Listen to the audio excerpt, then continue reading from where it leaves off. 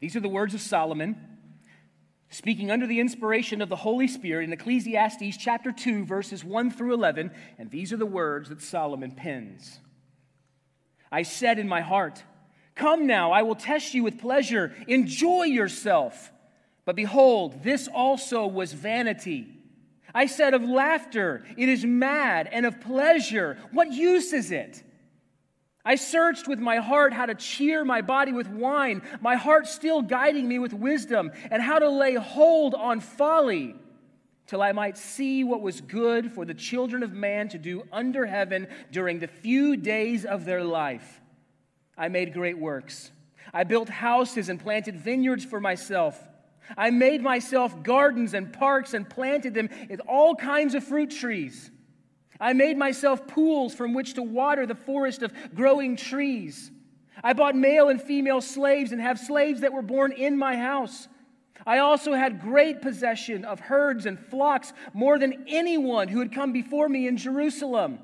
I also gathered for myself silver and gold, the treasure of kings and provinces. I got singers, both men and women, and many concubines, the delight of the sons of man. So I became great and surpassed all who were before me in Jerusalem. Also, my wisdom remained with me, and whatever my eyes desired, I did not keep from them. I kept my heart from no pleasure, for my heart found pleasure in all my toil, and this was my reward for all my toil. Then I considered all that my hands had done, and the toil I had expended in doing it, and behold, all was vanity, and a striving after the wind, and there was nothing to be gained under the sun. Brothers and sisters, the grass withers, and the flower fades, but the word of our great God stands forever. You may be seated. I want to encourage you to take notes this morning, whether you have a copy of the chapel bulletin in front of you or you have a scrap piece of paper. I want to encourage you to take notes. I think you'll listen better if you do. If you're taking notes, write this down. Point number 1, we're going to evaluate or look at Solomon's purpose. Solomon gives us a purpose statement in verse 1. Solomon's purpose he gives to us in verse 1. Look there at your Bible. Solomon writes, I said in my heart, come now, I will test you with pleasure. Enjoy yourself. But behold, this also was vanity. And so you see what Solomon does here. The very opening line, Solomon begins his pleasure quest with self-talk. It's a bad idea, by the way. Solomon did not seek any other counsel, didn't seek any other wisdom. He begins his pleasure quest, his happiness quest, with self-talk. And what does he say to himself? Well, he says, come now, and I will test you with pleasure. And the word test there in the Hebrew, it indicates that Solomon is conducting an experiment. All right, he's conducting an experiment, and he's making a very deliberate, pointed attempt to learn something by way of experience. Solomon wants to experience pleasure. He wants to experience happiness, and he's going to try everything under the sun to fill that cup of pleasure and happiness. And he's going to do it by way of personal experience. The word pleasure there, he says, come now, I will test you. Test you with what? Test you with pleasure. The word pleasure there carries with it the idea of the good life. I mean, you can almost picture here in your mind Solomon rubbing his hands together at the sheer prospect of the endless delights that he is going to pursue. Solomon is like the wanderer in the U2 song written for Johnny Cash. These lyrics, I went out there in search of experience, to taste and to touch and to feel as much as a man can before he repents. Solomon became an experiential hedonist. A hedonist is just a person that sees pleasure as being ultimate. They seek pleasure as the absolute, ultimate, highest, pinnacle part of life. Choosing to make personal happiness their main gain, their main purpose. In a perverse reversal of the first answer of the Westminster Shorter Catechism, Solomon made his chief end to glorify himself and enjoy himself forever. But what are we called as Christians to do? To glorify God and to enjoy Him forever. Today's world is pleasure mad. Millions of people will pay almost any amount of money to buy experiences and temporarily escape the burdens of life. Most Americans today experience more pleasure than most of the people in the history of the world. Yet in spite of all that we have, in spite of all that we have accumulated, in spite of all of our prosperity, or maybe because of it, we still suffer from poverty of soul. I mean, we have everything. And if I don't have it, Amazon can get it to me in 48 hours. We have everything. At the click of a button. At the simple request, and yet we still suffer from poverty of soul. The taste of pleasure has grown our appetite for this world far beyond satisfaction. Augustine once said, "Where your pleasure is, there is your treasure.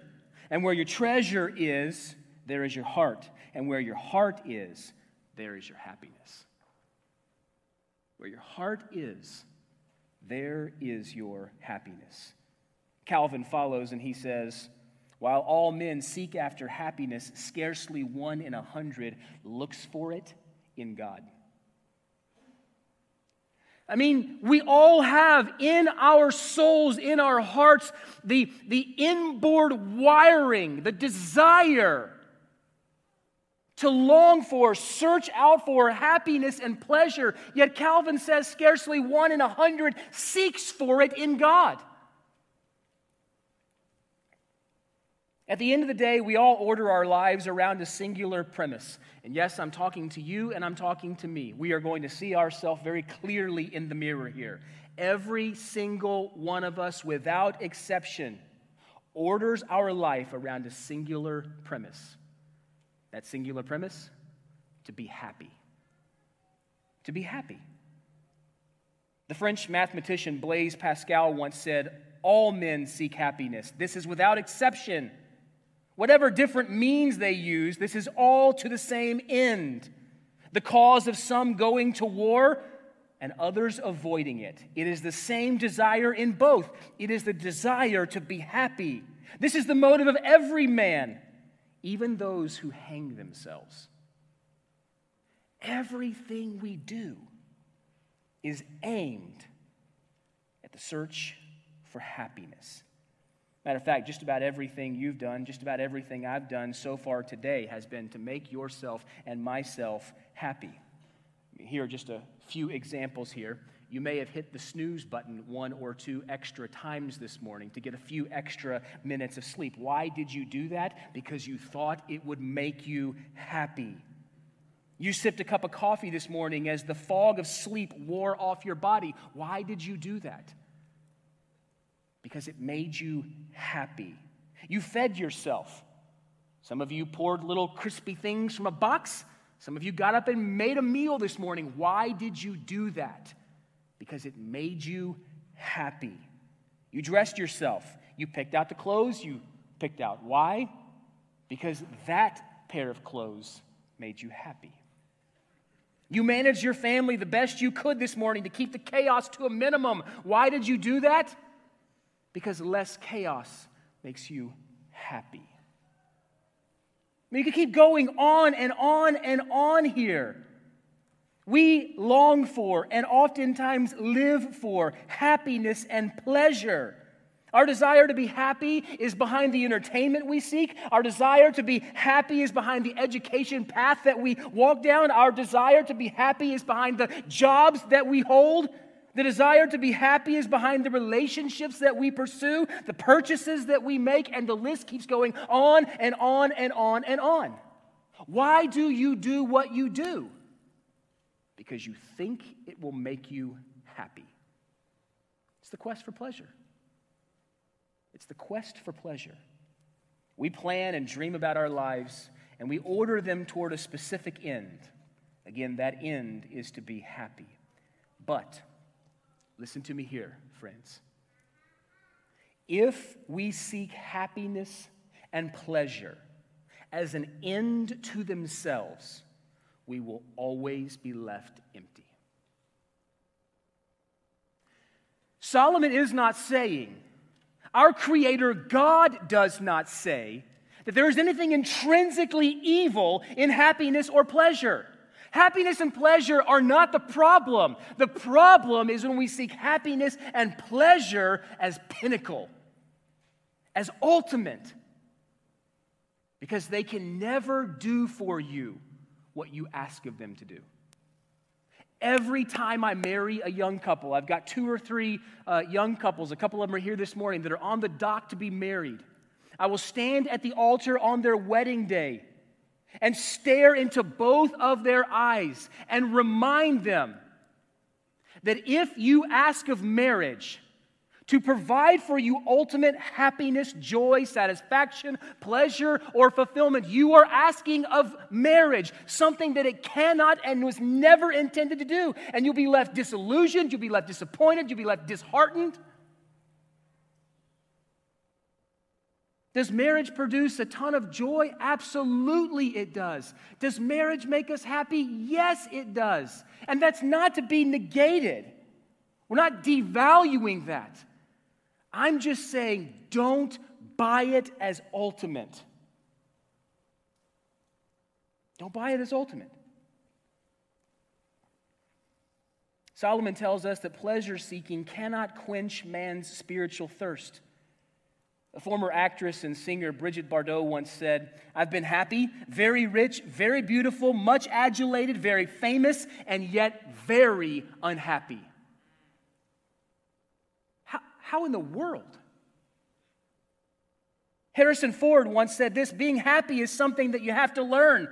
I often surprise myself by saying, wow, this is it. I guess I'm happy. I've got a home that I love, a career that I love. I'm even feeling more at peace within myself. That's a bad idea, by the way. To feel more at peace with yourself. No, there is no peace with self until there's peace with God. Nor is there peace with man before there is peace with God. Ford goes on and he says, if there's something else to happiness, let me know, for I am ambitious for that too. I have everything, and yet something in me feels a sense of dissatisfaction, disillusionment. If there's something else, will you please tell me what it is? Because I'm ambitious to know that too. I'm ambitious to experience that as well. I'm ambitious for that feeling as well. Tom Brady, the former star quarterback for the New England Patriots, is an example of the elusiveness of happiness. Perhaps you've seen this 2-minute clip that I'm getting ready to show you in years past. I mean, here's a guy who had it all: fame, fortune, relationships, stardom, athleticism, and multiple Super Bowl rings. Yet at the end of the day, none of it did the trick.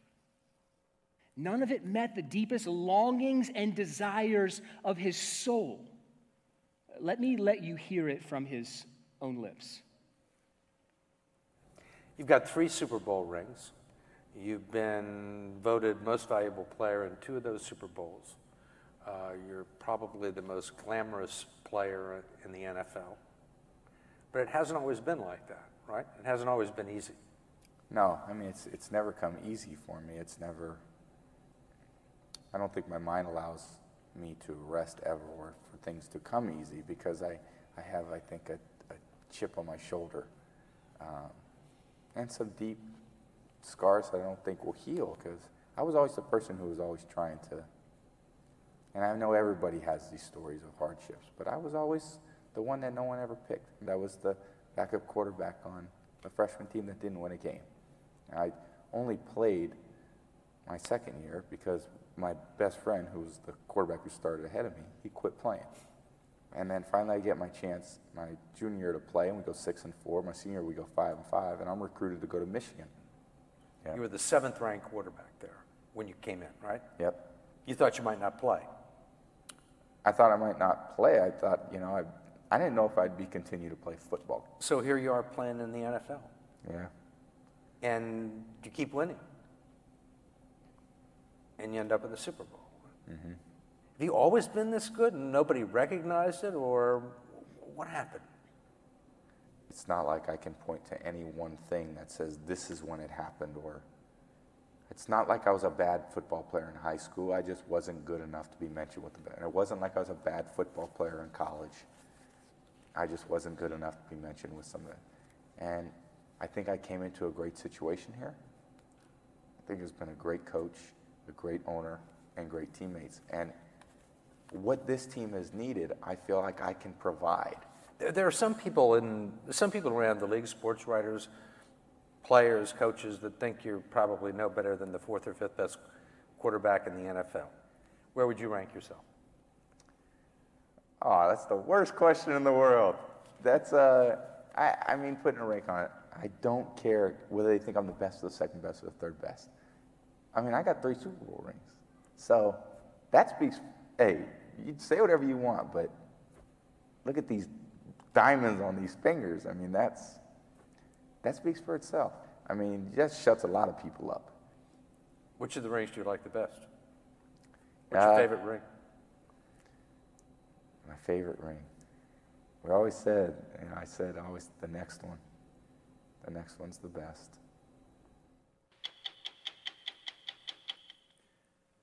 Which one's your favorite?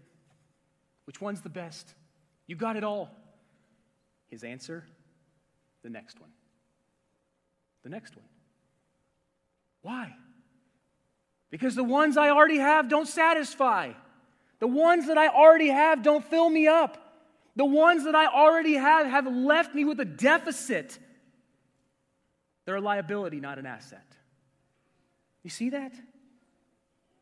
Pleasure didn't satisfy Solomon's soul any more than wisdom did. For last week, wisdom is vanity. Well, this week we learned that pleasure is also vanity. Look back at verse 1 there. Behold, this is also vanity. Why is the pursuit of pleasure vanity? Well, the pursuit of pleasure is vanity because the temporary euphoric feelings of pleasure disappear just as quickly as they came. Pleasure is hevel. All is vanity. Wisdom is hevel. Pleasure is hevel. When you set out to consume as much pleasure as you can, you will soon find out that pleasure and all of the feelings that are associated with it are like a wisp of vapor or a puff of wind or a mere breath. They're nothing that you can get your hands on. They're elusive, they're ephemeral, they're temporal. Although the pursuit of pleasure and happiness seem to hold out the promise of purpose, fulfillment, and security, pleasure vanishes like a mist. And it left Solomon empty-handed and empty-hearted, just like Tom Brady. Just like Tom Brady. So that we don't think that Solomon cut his hedonistic experiment short and didn't give pleasure a fair chance, Solomon's going to take verses 2 through 10, the next 8 verses, to outline and to reflect upon his efforts to find something lasting and something durable in the pursuit of pleasure. Something significant in the pursuit of happiness. And so we'll look at verses 2 through 10 here, which depict Solomon giving full vent to his desires. We see first the purpose of Solomon. He set out to find out if pleasure would fulfill him. And then he gives us the answer already. You notice that? Solomon gives us the answer before he tells us what his plan was. He's already told us that pursuing pleasure as ultimate, pursuing pleasure as being pinnacle or paramount is vanity. It's hevel. But he's going to go ahead now and extrapolate. He's going to go ahead and give us a sneak peek into exactly what he pursued. And so secondly here, write this down in your outline, we see Solomon's plan. We saw his purpose, first of all, to find pleasure, the quest for pleasure and happiness. And now we see his plan as it is outlined for us. We see his plan. Look at verse 2 in your Bible there. Solomon says, I said of laughter, it is mad, and of pleasure, what use is it? First, Solomon experiments with comedy here. He runs out of the prestigious university, that was last week, where wisdom and learning and knowledge was the pursuit, and now he is in search of comedy in the downtown bar. He runs out of the university library and he runs into the comedy bar here in search of laughter. What Solomon is describing here is fun and games. It's a life of fun and games through a steady stream of entertainers like comedians and clowns and plays and shows. All the stuff that can bring about a little bit of lightheartedness to your life and a chuckle. Steve Perry, lead singer for Journey, writes this. Let me know if you know the song after the fact. He pens, circus life. Under the big top world, we all need the clowns to make us laugh. We all need the clowns to make us laugh. We all tend to insulate ourselves with some sort of humor and amusement. Solomon discovered that when it comes to purpose and significance, the purpose and significance of our existence, laughter is a useless pleasure. It doesn't bring lasting satisfaction. It's not durable. It's not lasting. It's havel. It's here, and then it's quickly gone. A comedian and actor, Will Ferrell, once called stand-up a hard and lonely and vicious business. Its practitioners are often thought to be flawed personality, full of anger and unhappiness, driven by inexplicable demons into drugs and alcohol. I mean, the list of unhappy comedians goes on and on and on and on. Just do a Google search. I mean, you can read the quotes. Sometimes the ones that make us laugh the most inwardly laugh the least. I can't help but think about one of the most brilliant actors and impromptu comedians, though he wasn't always clean. Okay, this is not a wholesale endorsement here. But a brilliant actor and impromptu comedian, Robin Williams, who tragically took his own life in 2014. Sometimes the ones who make us laugh the most inwardly laugh the least. Solomon isn't aiming to depreciate a healthy sense of humor here. We're not trying to throw the baby out with the bathwater here. Solomon's not condemning humor or a good sense of humor, a healthy sense of humor. Rather, he's highlighting the fact that amusement, even in heavy doses, doesn't bring lasting satisfaction. I mean, laughter is like temporary insanity, right? You see something that's funny, you hear a funny joke, you watch something, you're giggling with friends, and all of a sudden, I mean, you almost get this belly laugh where now you're chuckling and they're chuckling, and you can't even see straight because your eyes are closed, and then your eyes start to water, and then you don't even know what you're laughing at after a few minutes. It's just the fact that something is funny. Laughter can be contagious. But try to explain to someone the next day how funny the thing was that you thought was funny right then. They're going to look at you like, huh? And how many times have I experienced that with my wife or my kids? I think something is hilarious, and I come home and I recount it, and they're like, what's the point, Dad? And I'm like, I was crying. It was so funny. Laughter is like temporary insanity. Feels good for a moment. We even kind of lose control. That's that belly laugh. Sometimes our laughter is so great again that it brings tears, but the net measure is that the feeling associated with laughter does not last. In Proverbs chapter 14, Solomon, again, just as Andy said this morning, I am persuaded that Solomon wrote Proverbs, but Proverbs chapter 14, verse 13, Solomon pens these words. He says, even in laughter the heart may ache, and at the end of it, it may actually be grief.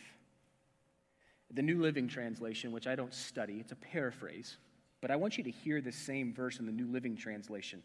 Again, Proverbs chapter 14, verse 13. Laughter can conceal a heavy heart, but when the laughter ends, the grief remains. Laughter can conceal or hide a heavy heart, but when the laughter ends, the grief remains. That's what Solomon is saying here. Rather than face life as it is, the merrymaker drowns the hard facts in a sea of frivolity. Solomon finds laughter unable to keep him amused and therefore unable to satisfy. Solomon says it's madness, it's folly. Laughter laughter does not satisfy. Write this down if you're taking notes. Secondly, alcohol, verse 3. Solomon says, I searched with my heart how to cheer my body with wine, my heart still guiding me with wisdom, and how to lay hold on folly, till I might see what was good for the children of man to do under heaven during the few days of their life. Solomon tried laughter. And secondly, he tries alcohol. He tries to cheer himself, to cheer his body with wine. Now, you should know here that commentators debate whether Solomon is cheering himself with wine as a connoisseur of fine drink, like he's got the platter of cheese there and the really expensive olives that taste like dirt, and he's got a glass of fine, expensive wine, only that which the most money can buy. Some commentators think that Solomon here is testing himself with wine as a connoisseur, kind of the finer things of life, kind of the uppity up here. Some suggest that Solomon used wine under control, and they highlight the phrase, my heart was still guiding me with wisdom. This would be kind of the connoisseur. My heart is still guiding me with wisdom, and I'm just testing myself to see if I can cheer my body with wine. And it's a controlled experiment. Well, others suggest that Solomon was a party animal who frequently drank like a skunk. And they highlight this phrase, how to lay hold on folly. And so the answer is, it was probably both. Solomon probably at times drank like the connoisseur. And Solomon sometimes probably let one drink lead into 2 drinks, lead into 3 drinks, lead into 4.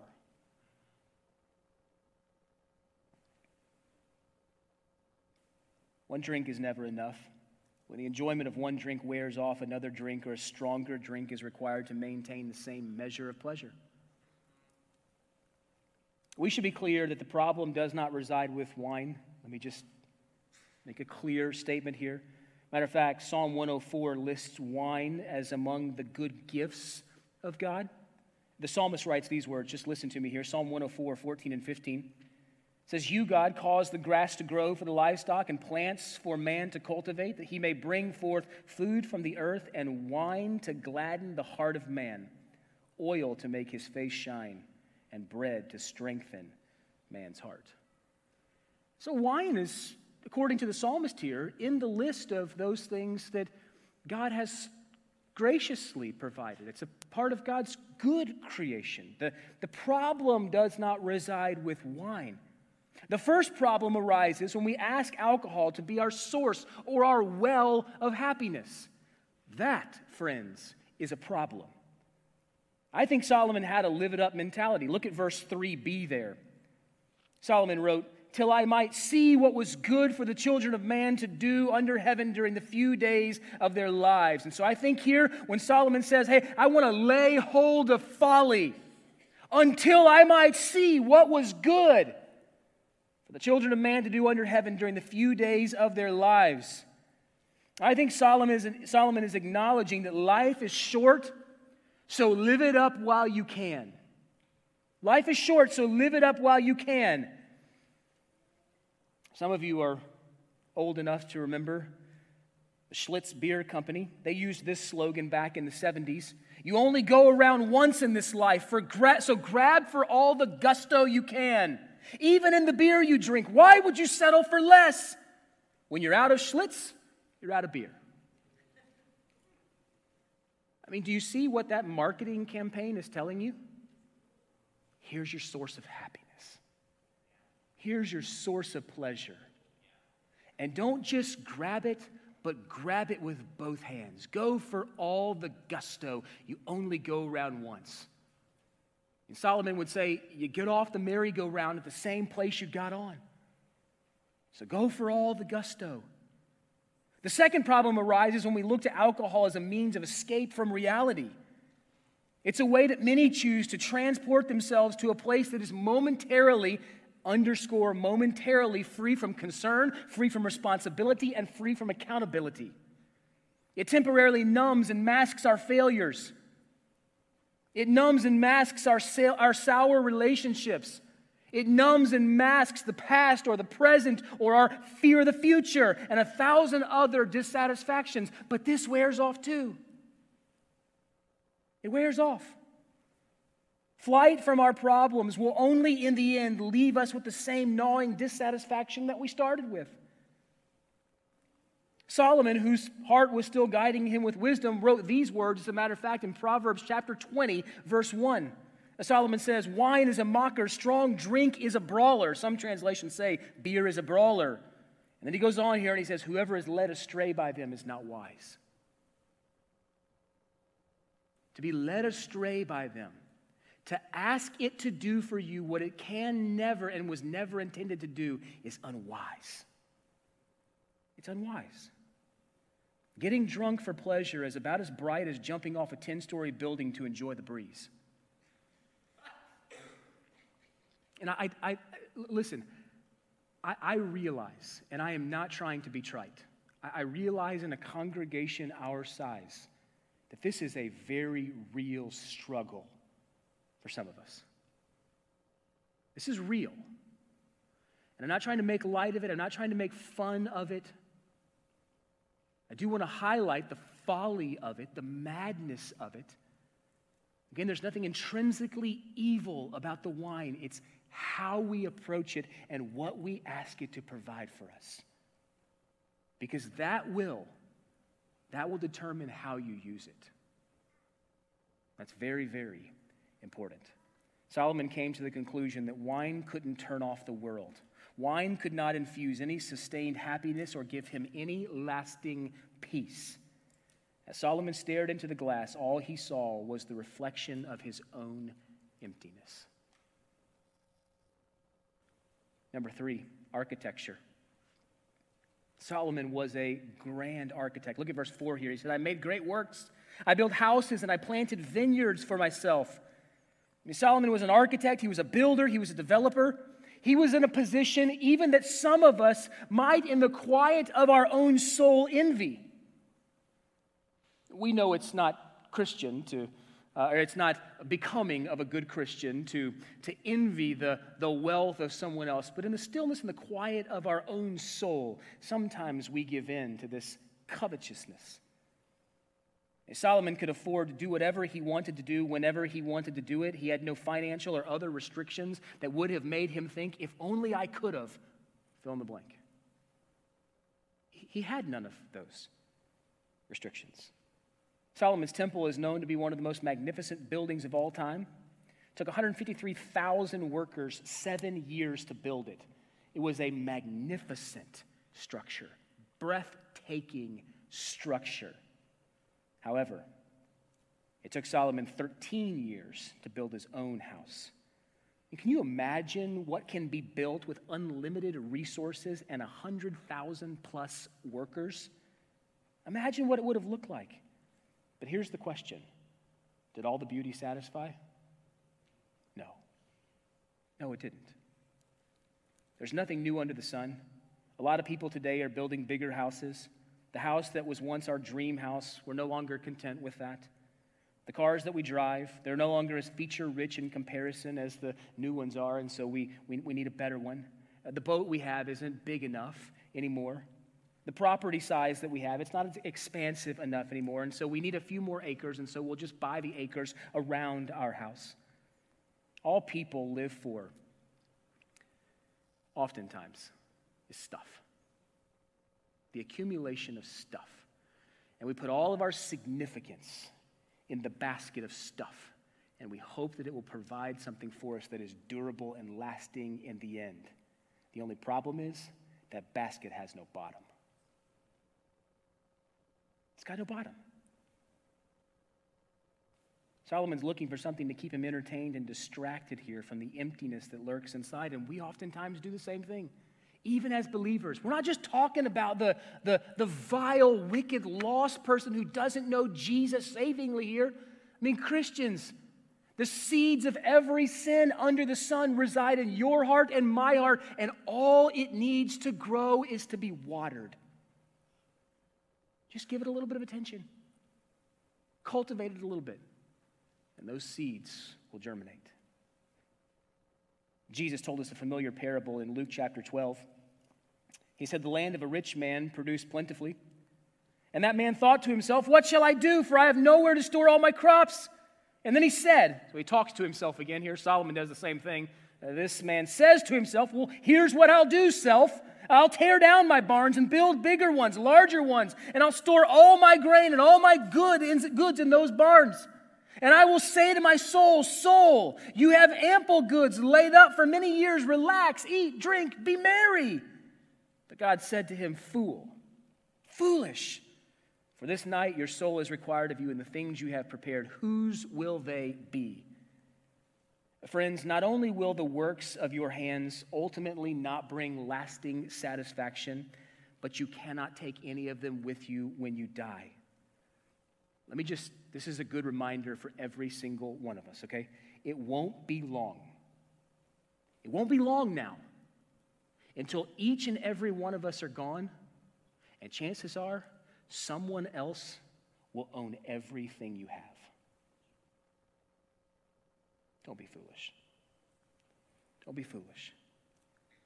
We move from architecture to horticulture. Look at verses 5 and 6 here. Solomon says, I made myself gardens and parks and planted them in all kinds of fruit trees. I made myself pools from which to water the forest of growing trees. Not only was Solomon skilled in architecture here, but he was skilled in horticulture. Luxurious gardens, they were oftentimes characteristic of royalty and nobility in the ancient Near East. And so it's not surprising that Solomon would have this. Notice also the plural in each of these instances. Look back at verses 4 through 6. We see houses, plural, vineyards, plural, gardens, plural, parks, plural, trees, plural, and pools, plural. Have you ever noticed that ever since Adam was ejected from the garden in Genesis chapter 3, man has been frantically trying to erect his own man-made paradise? You ever notice that? And it may look different for each one of us. But apart from Jesus Christ, we are all frantically rushing around like little rats trying to erect our own man-made paradise. As a matter of fact, gardens here in verse 5, I made myself gardens. That word is translated into the Greek as paradises. I made myself paradises and parks and planted in them all kinds of fruit trees. Solomon creates a secular Garden of Eden here, a man-made paradise with no forbidden fruits, or none that he regards as such, at least. The problem is that there is no paradise apart from God. It's all sandcastles that will quickly be taken out by the next tide. There is no paradise apart from God. It's interesting to note that southwest of Jerusalem, in a place that is seldomly visited by tourists, there exist today vast depressions in the earth, which are still called the Pools of Solomon, which he used to water the forest of trees that he planted in an effort to find satisfaction in his own heart. It's interesting. There still exist today vast depressions in the earth, which once held the water that Solomon used to irrigate his vast gardens. Yet today, those depressions are empty.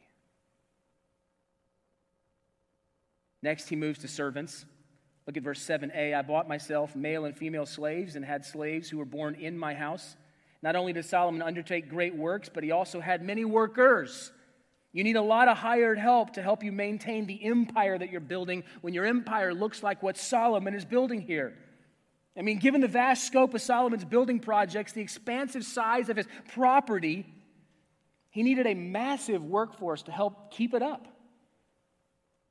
I mean, we live close to a golf course, and I can watch the golf course keepers mow the grass, and it is a never-ending job. You never stop mowing a golf course. Because when you get done, it's time to start again. And so oftentimes they have multiple crews out, and it's just a continual process. It takes a lot of work to upkeep this expansive kingdom and the size of Solomon's property. All Solomon's life, he had countless servants waiting on him hand and foot. Just take the chefs in his royal kitchen, for example. 1 Kings 4 tells us that they daily prepared 30 cores, C-O-R-S, okay, 30 cores. That is about 60 gallons for us. Okay, 30 cores, 60 gallons, so 30 times 6 of what? Of fine flour. And then they prepared 60 cores, again, of 60 gallons of meal, 10 fat oxen, 20 pasture-fed cattle, 100 sheep, besides deers, gazelles, roebucks, and fattened fowl. I mean, this is just the chefs in Solomon's kitchen. And this doesn't even touch the grounds here. So Solomon has servants. Solomon also has livestock. Look at verse 7b. I also had great possessions of herds and flocks, more than anyone who had been before me in Jerusalem. To own large herds of livestock was a display of status and wealth, and Solomon certainly had it. Matter of fact, in 1 Kings chapter 8, Solomon offered to the Lord as a peace offering 22,000 cattle, 120,000 sheep and goats. These were all brought for the dedication of the temple of the Lord. Solomon had massive livestock groupings. Write this down. Solomon had gold and silver and lots of it. Look at verse 8. I also gathered for myself silver and gold and the treasure of kings and provinces. I mean, Solomon was filthy rich.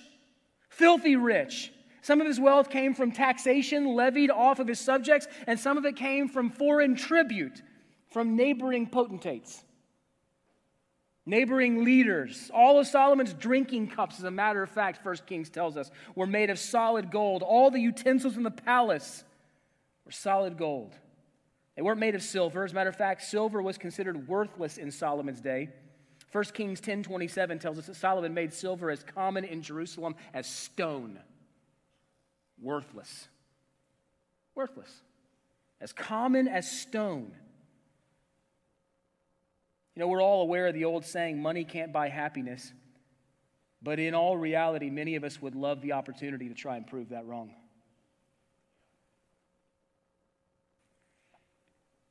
There's a story of a wealthy industrialist who was disturbed to find a fisherman sitting lazily behind his boat. Here's a wealthy industrialist. He's walking along the dock, and he sees what he thinks is a lazy fisherman sitting beside his boat. And so the industrialist says, "Why aren't you out there fishing?" he asked. The fisherman says, "Because I've caught enough fish for today."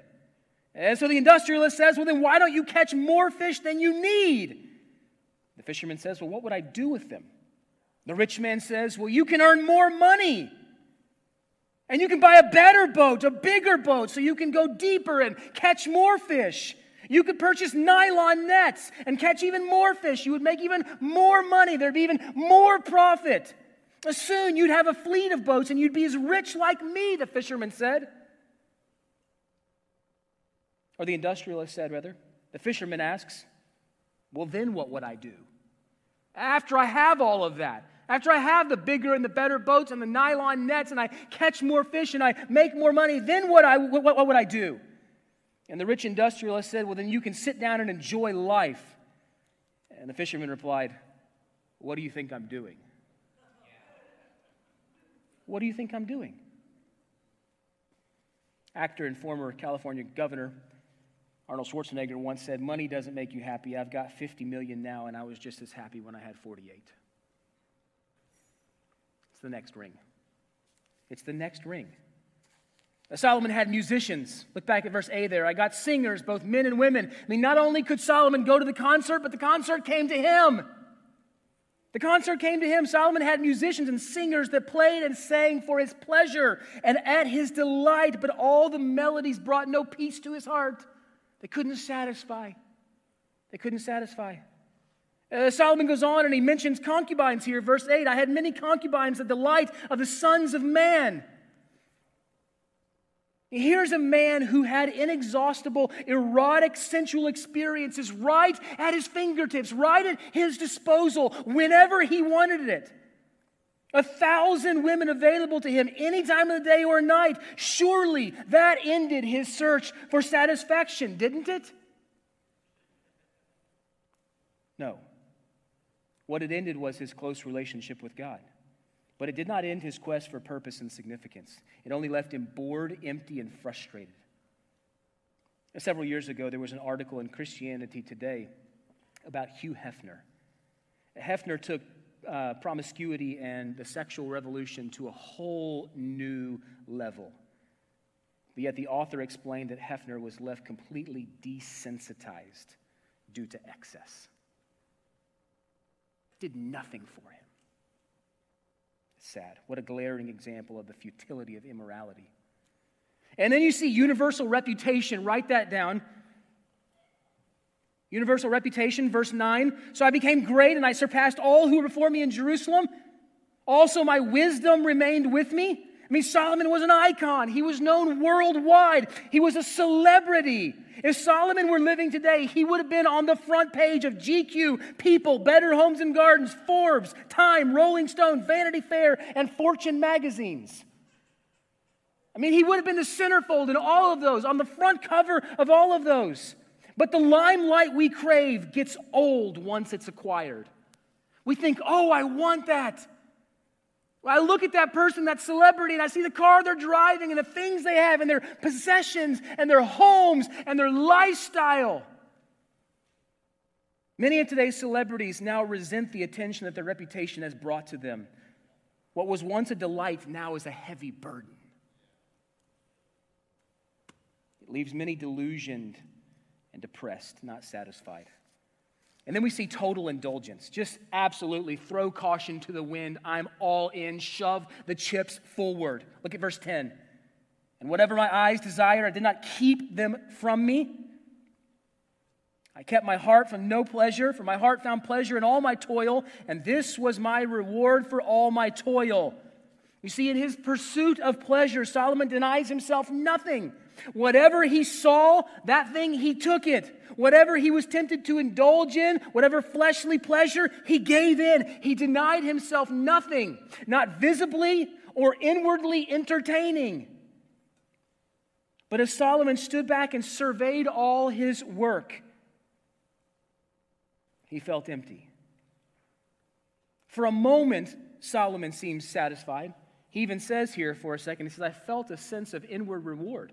I mean, it's that sense of momentary reward that after you've built all the mansions and after you've installed all the gardens and all the sprinkler systems and all, you have all the pleasures and delight of man, you sit back in your chair and you're like, but then another project comes to mind. And all of a sudden, all you have is not satisfying anymore. Solomon said, I had a temporary sense of reward here. Solomon rubbed his eyes and he blinked and it was all gone. He saw his work for what it truly was, vanity and grasping for the wind. There was no profit in any of his labors because not a single square inch of it would remain when he was gone. And not only would a single square inch of it not remain when he was gone, but somebody else would own it. It's been said that success is full of promise until you get it, and then it's last year's nest from which the birds have flown. What happens to people who pursue pleasure, any pleasure and every pleasure as their main passion in life? If happiness, the pursuit of happiness, is your ultimate goal, well, those people are the opposite of 2 Corinthians 6:10 people. 2 Corinthians 6:10, having nothing yet possessing everything. Well, people who pursue happiness and pleasure as being ultimate are the opposite of that. They outwardly seem to possess everything, yet they really possess nothing. They're left empty. Empty. Well, let's land the plane here and talk about Solomon's perception for just a couple brief minutes. We've seen his purpose, which was the quest for pleasure. We saw his plan, all the places that Solomon looked for pleasure under the sun. And now we have the conclusion of it all. What's Solomon's perception when everything is said and done? Well, he tells us clearly in verse 11. Look at these words. Then I considered all that my hands had done and all the toil that I had expended in doing it. And behold, all was a vanity and a striving after the wind. There was nothing to be gained under the sun. You see, what Solomon does here in verse 11 is he comes to the morning after the night before. The phrase, then I considered, is actually one Hebrew word which means, then I faced. That's the literal translation here. Your translation says, then I considered, or something like it. A literal translation of the Hebrew word pone is, then I faced.